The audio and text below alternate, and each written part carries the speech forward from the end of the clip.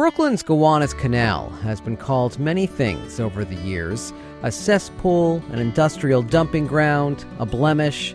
But our guest on this edition of Cityscape says the 1.8-mile canal is also one of the most important waterways in the history of New York Harbor. I'm George Boldarchy, joined in the studio by Joseph Alexiou. Joseph is a licensed New York City tour guide and the author of Gowanus, Brooklyn's Curious Canal. Joseph, thanks so much for coming in. Oh, thank you so much for having me. So what inspired you to dive so deep into the Gowanus Canal? And I mean that figuratively speaking. Only figuratively. Simply, I moved to the neighborhood in 2006 without knowing anything about the canal. I knew the neighborhood a little bit. I wanted to live in Brooklyn, and I moved to what I thought was Carroll Gardens. But as I decided upon the apartment the studio that I got, the woman said, "Oh, by the way, you should know there's this canal around the corner. I hear it's polluted, but don't worry about it." So I went to look at the canal, and I was like, what is this? This is so weird. There's so much sky. Is this New York City? And that seed there, where did this come from? What is this? Is where it all really began. And I went to the canal periodically throughout my early days to contemplate, to sit. You know, it was like a relaxation for me.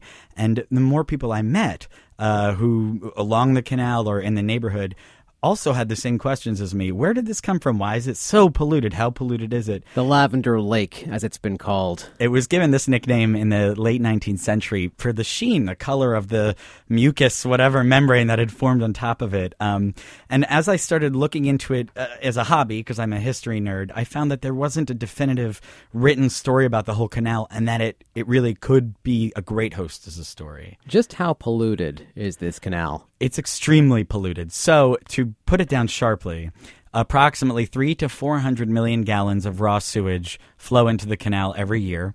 And then sitting on the bottom of the canal is approximately 10 feet on average, thick sediment layer of a combination of raw sewage, but also toxic waste, most of which is coal tar, so PAHs, PCBs, heavy metals like mercury and cadmium, and NAPL, which is an acronym that means non-aqueous phase liquid, which is any liquid at room temperature that isn't water, so like acetone and hairspray, anything like that that's ever collected into a disgusting soup of chemicals sitting at the bottom of the canal. And that sediment that I'm describing with the NAPL and the coal tar is 10 feet thick on average, but along the floor of a 1.8 mile long canal, approximately 100 feet wide. So we're talking about a layer of sediment, millions of cubic feet of toxic waste, and then raw sewage regularly flowing into the canal. What does it smell like?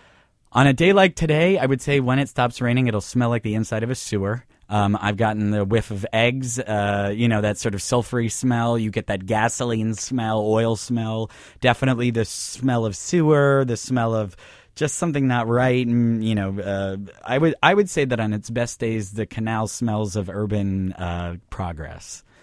It didn't start off like this. Oh, no. It was once just merely a creek, right? It was. It was a creek, a tidal estuary, which means that it was a saltwater inlet that came into the Brooklyn. And at the edges of it, most incredibly, were these freshwater streams that came from the hills. So what you really had was a saltwater, marsh surrounded by a square mile of thrush and marshes. And then you had freshwater pockets that were perfect for growing oysters.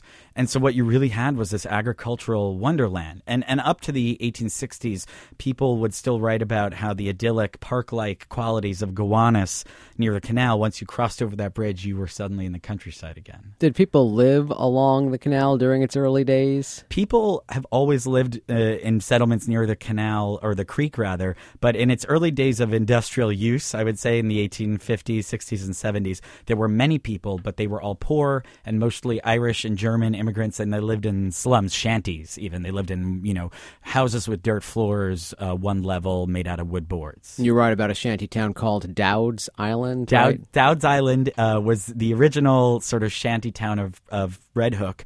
It eventually became known as Tinkersville or Tinkerville, and it was where people went to get stuff mended, and it was where a great deal of social activity went on, and it was a big Irish community.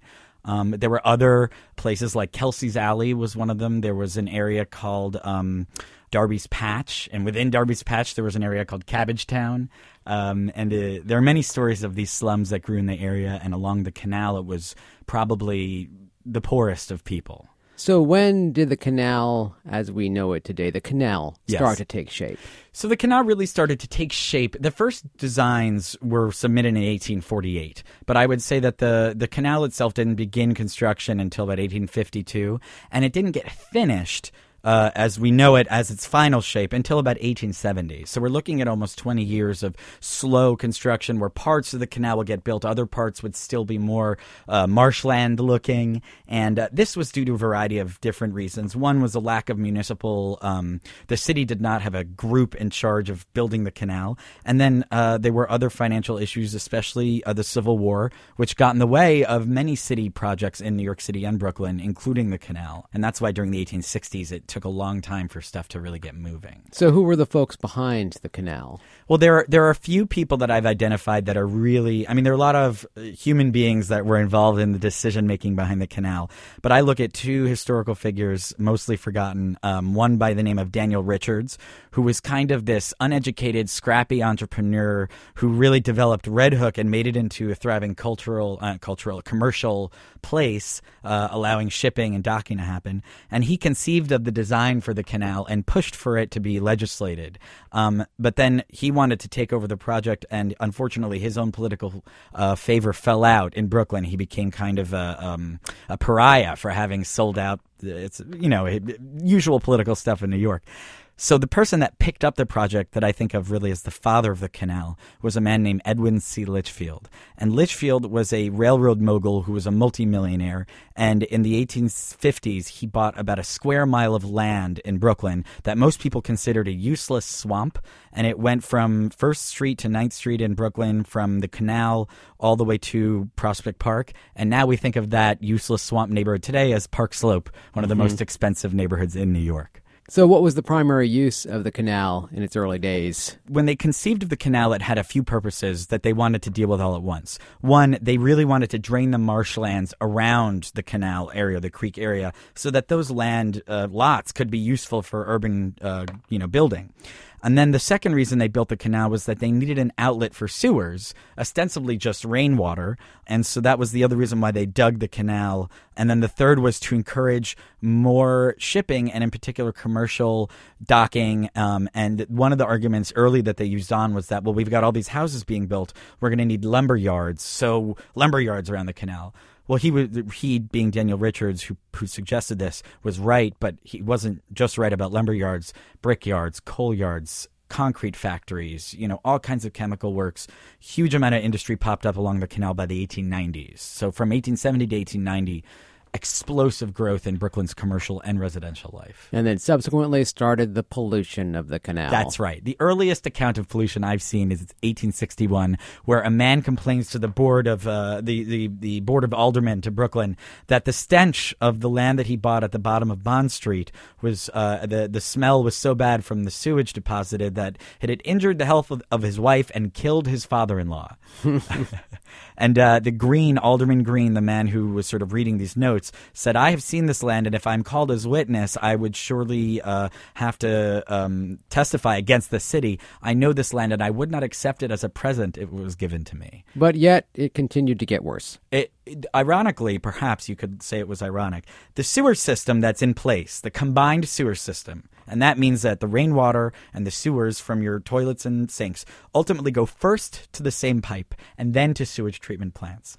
In that combined sewer system, whenever there's too much rain, and that's often, it overflows into an emergency outfall. That outfall, dug in the 1850s, was the Gowanus Creek. Ultimately, that has never changed. So those combined sewer systems are still spitting raw sewage. Right now, it's raining today. Right now, there is raw sewage, I guarantee you, flowing into the Gowanus. Why haven't steps been taken to change this? Steps have been taken, okay. But ultimately, the steps are never enough because, well, I don't know. I want you to guess almost. What do you think the one thing that the city would be arguing about when it comes to public works? Money. There you go. It's always about an engineer, and I found this systematically throughout history. Engineers propose ideas that will either prevent the canal from getting polluted or fix the canal's pollution. And ultimately, the engineer proposes something that's expensive, and the city official says, how about we do it but cheaper? And this has happened periodically throughout the history of Gowanus. So the fixes that they propose are either not enough to really solve the problem, or in the best or worst cases, depending on your point of view as a storyteller, they actually make it worse. And so they've tried to address it. They never do enough to address it. The canal today is a federal Superfund site, yes. right? What does that mean exactly? So what a Superfund site means is the Superfund is a program that is administered by the Environmental Protection Agency, the EPA, and it's actually a federal law put in place, and the acronym for that law is CERCLA. I forget exactly what it means, but what it does is it seeks out the most toxically polluted sites in the country, usually by heavy industry like coal tar, which comes from the production of manufactured gas, which, by the way, was a primary industry along the canal. And there are about 1,300 of these sites in the United States of America. We have, I believe, 4 now in New York City. The Gowanus was the first one, followed by Newtown Creek. And what that means ultimately is that the federal government will hire engineers to look at a particular toxic site, figure out how to completely remediate that as much as possible, then identify the parties responsible for polluting it, and then charge them the money to ultimately clean up the site in question. So at what stage are we in this Superfund process? So we are actually moving quite quickly along the process. We are now in a testing phase in which they've designed a very particular and very specific, detail-oriented cleanup plan for the next 10 years or so. And they're in the middle of testing this phase, which I think is interesting. So on the bottom of the canal I mentioned, there's approximately 10 feet of toxic sludge. The EPA calls this sludge black mayonnaise because of how it looks. And then in that black mayonnaise are the heavy metals, the polycitric aromatic hydrocarbons, all the toxic waste. But under that mass of sediment is the ground, the natural bottom bed of the canal. That in itself has been infected with toxic waste. So what the EPA is doing now is they're actually drilling below the bed of the canal, testing the soil there to see how polluted it is, and then actually mixing it with a concrete form to create a solid underlayer from which they can scrape up all of this black mayonnaise. Once they have a solid layer there, and this is across the entire canal, they'll put 7 more layers of protective covering on top of it to prevent any pollution from ever migrating anywhere. Has there ever been a call simply to just fill in the Gowanus Canal? The call to fill in the Gowanus Canal or creek area has been on the table, mentioned by people every generation starting in the 1830s. People always suggest this, just like we filled in the Collect Pond in downtown Manhattan or Canal Street in Manhattan. But it always comes down to a question of cost. The truth is that the Gowanus is at the bottom of the watershed, which means that it's surrounded by these high hills and all the rainwater falls into this basin that is there, and the creek, that saltwater estuary, is at the very bottom of that basin. So if you even were to try and fill it in, you'd have to find another place for all that water to go. That water remains the main source of nature's reminder that we are not in control of Brooklyn or anywhere, really. And to fill it in would cost like $1 billion, and it would still not solve the problem of where do these sewers exit. So while people have called for this, the expense, even now, most recently, some of the kookier neighborhood people have called for a sea gate that would come in and cover the mouth of the Gowanus to stop it from overflowing. Well, if the sea level rises, that sea gate isn't going to do very much. And that's the attitude has always been, well, we'll just do more with our modern day engineering to fix this. That sort of, let's say, hubristic attitude of human beings, our modern day engineering started with 19th century steam shovels. So if they thought back then they could conquer the Gowanus and its waters with their technology, and we look back now and sort of giggle and say, well, that was cute of them, imagine what they'll say in 200 years with environmental engineering and the kind of sort of like scalpel and spoon, method that we use now to do things. Ultimately, the city needs to choose the best options available to them and make use of them. And that it means working with the EPA in this case. Isn't the vision, though, now with this cleanup process to make the Gowanus the Venice of New York City? That has been a wonderful real estate sort of jargon-esque pitch that certain neighborhood people have pushed for a very long time. Venice is sinking, and it is covered in raw sewage. So if that is the vision that we have, awesome. The truth is that it will never be swimmable in our lifetimes, although I was on the canal on a rowboat as recently as last week. So recreationally, it can be used. And I think that's where we'd like it to be, where you could fall in for a second and not really worry about raw sewage, as opposed to now, where it could happen at any time. An environmental activist, though, did recently swim in the Gowanus, right? Mr. Christopher Swain. I question his decision-making skills and process in swimming the canal without a face covering on his supposed hazmat suit. I would not follow his example, even to sell books. I have said that he is not the most intelligent person for following this course of action. I think it's a bit self-aggrandizing and has very little to do with raising awareness of actually cleaning the Gowanus waterway. Although I do think that he has chutzpah. This is Cityscape. I'm George Bodarky. Our guest today is Joseph Alexiou, author of Gowanus, Brooklyn's Curious Canal. Is there life in the Gowanus? There is. There are fish in the Gowanus, little minnows. Someone claims to have caught a three-eyed catfish just yesterday, which was on Gothamist. I think that was a hoax, a setup. I saw cormorant fishing in the canal, so there are birds like herons that come in. There are not frogs, eels, and other kinds of tortoises, the things that used to be in the canal. But there is plant growth, thanks to the oxygenation brought in by that flushing tunnel. I didn't mention it before, but one of the means to clean the canal is a flushing tunnel that was originally built in 1911. And it was intended to create current flow, bringing in very clean water from the East River and then pushing it along the canal. Nowadays, we know that we can't create a current, but we can increase the oxygen level. That allows for more plant life, which allows for more fish, which allows birds to come in and swoop in. So there is life now, and we can definitely say that that's because of the flushing tunnel, for sure. There are creatures who made their way into the canal but didn't make their way out, like Sludgy the whale. Sludgy the whale, there was a dolphin last year. There have been many whales that have found their way in the canal and never made their way out. What's the story of Sludgy? So Sludgy, I opened the book with Sludgy. It is actually a sad, sort of melancholy tale of a baby minke whale who washed up at the mouth of the Gowanus right after a nor'easter in April of 2007. And Sludgy was nicknamed Sludgy after Fudgy the whale, which is a Carvel ice cream cake, and Sludgy, the sludge at the bottom of the Gowanus. And immediately she became national news. There was an AP story, the Daily News, all these blogs. Everyone talked about her. And people just thought it was incredible that this whale was swimming this baby at the mouth of the canal, so much so that they left work early. They brought their kids out of school to take a picture. Within one day, Sludgy died. And it was a big reminder to people, including there was one famous blogger, journalist named Rob Guskind, who said, for Sludgy to be swimming at the mouth of the canal is right after a rainstorm is the worst time because she's swimming in a toxic soup of churned up waste and raw sewage. And Sludgy was such a media micro-heroine that she was featured in the front page of the city section of the Times, and even Mayor Bloomberg's, when they found out the whale died, was at the steps of City Hall, and he said, as a quote, "My thoughts are with the whale." Mm. So for me, though, Sludgy was this big cultural moment where people became people. A certain generation of New Yorkers became very much aware of Gowanus and its massive pollution. And they realized that surrounding it were these hip, awesome neighborhoods. And right in the middle of New York City, we have an open sewer toxic waste site, something you wouldn't expect in anywhere but, the worst of a third world country. What kind of development are we seeing right now sprout up along the canal? Because there is development sprouting up there. All kinds. Well, there's commercial developments of various kinds. There's been a Whole Foods, which is up, a long-term project that finally came to fruition. The state of New York set up a building for their parole board, 10 feet from the canal. And then, of course, there are numerous, there is one major housing development going up along the canal, which is being built by a group called the Lightstone Project. When the full project is finished, it will bring 800 units, approximately 20% of which are affordable, to the banks of the canal, right on top of where the raw sewage flows by during the worst of the rainstorms.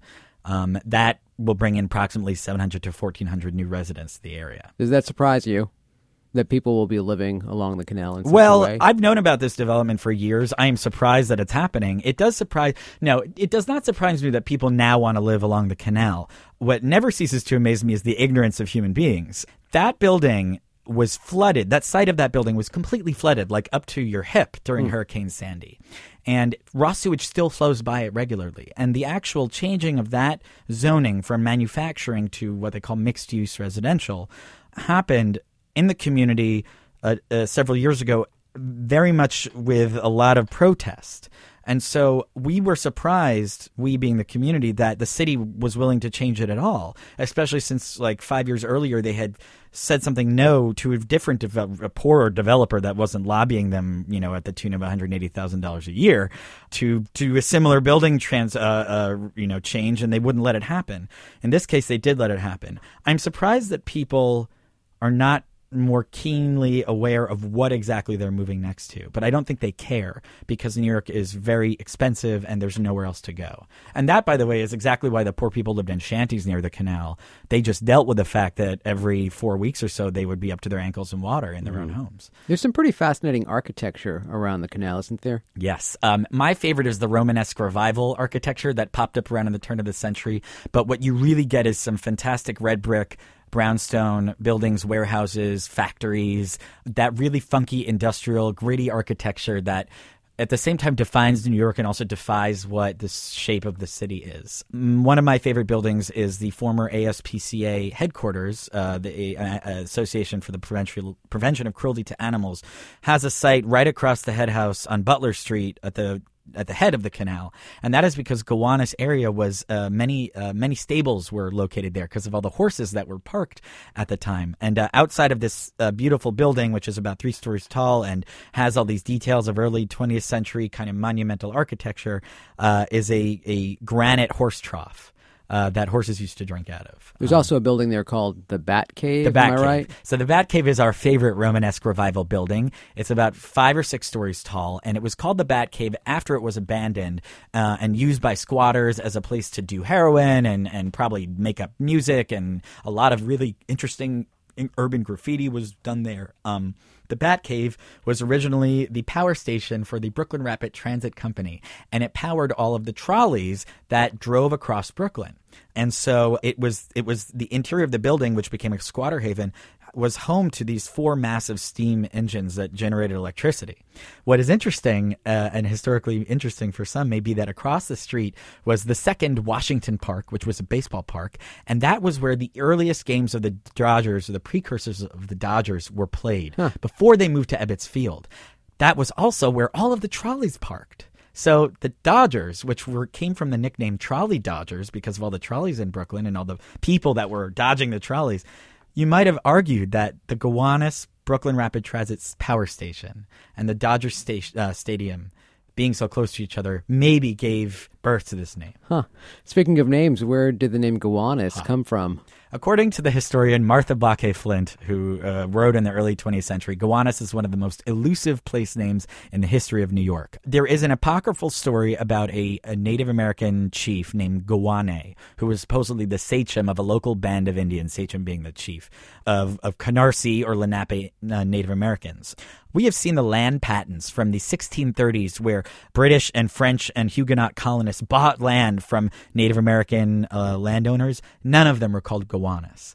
So there are some words in the Lenape that it could mean, like briar patch. However, I have a crazy sort of theory, and it comes from this. So the Lenape natives spoke a language called Munsee, and they're part of the Delaware or the Algonquin group. Mm-hmm. And then upstate, there's an Iroquois group of natives we may know, the Seneca, Cayuga, Oneida, Onondaga, and Mohawk. And they speak an Algonquin language. However, up in upstate New York, there are 2 words which just set my heart on fire. One is Gowanda, which is a village near Pennsylvania, and the other is a creek called Gowanusike. Gowanda, the village, is supposedly an Oneida word which means low-lying area among hills. That describes the Gowanus directly, because the Gowanus was a low-lying area among hills.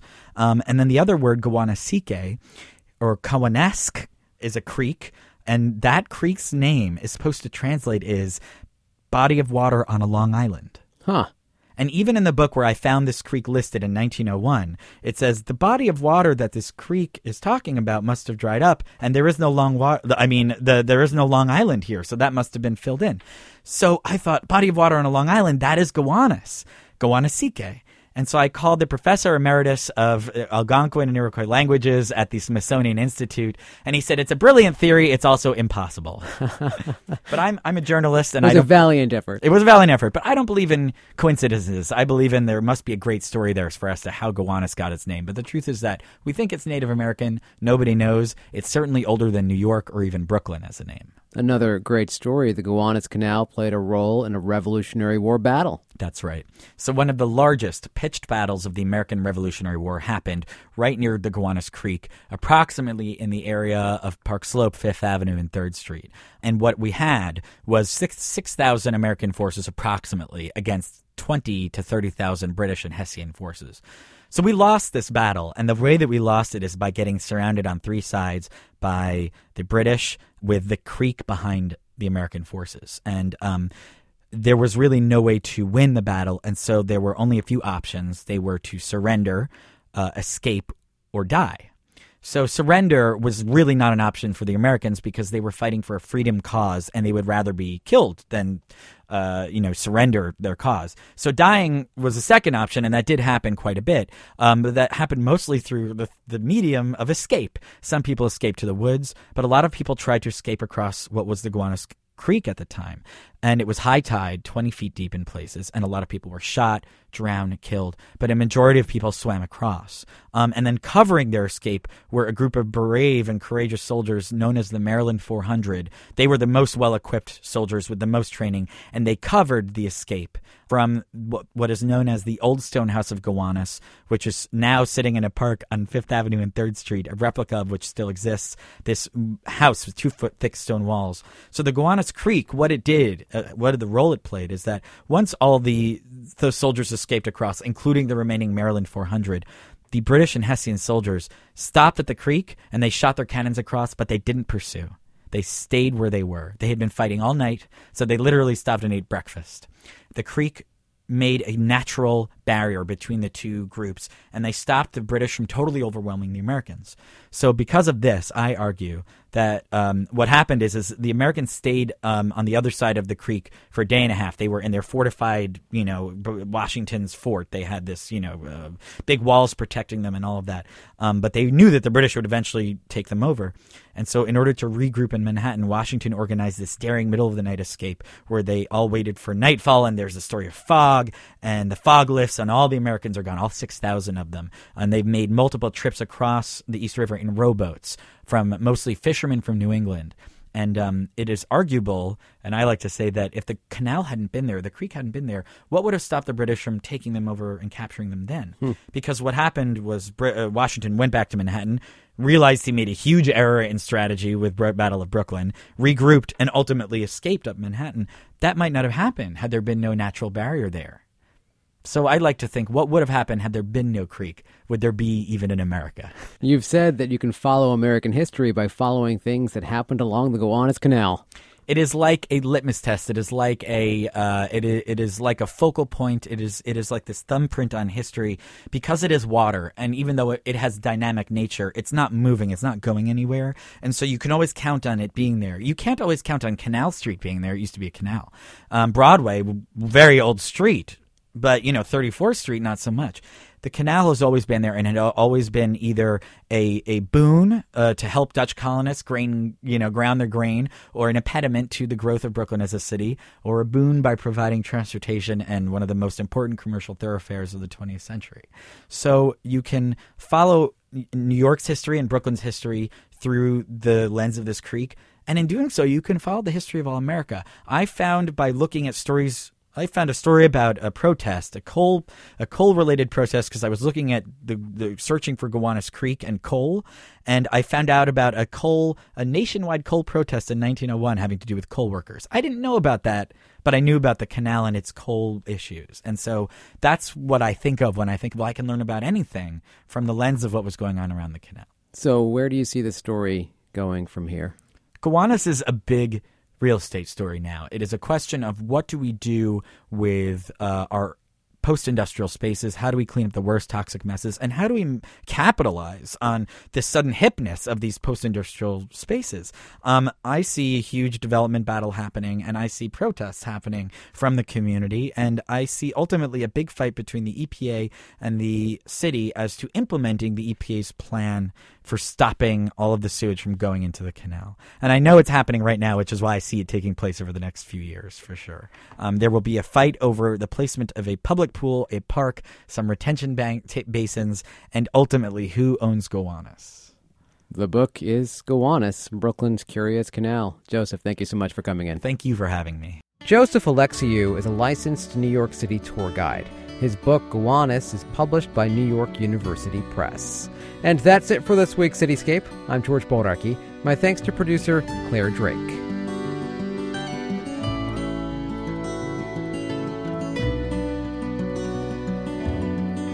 It's WFUV and WFUV HD, New York. Listener-supported public media from Fordham, the Jesuit University of New York. Music discovery starts here.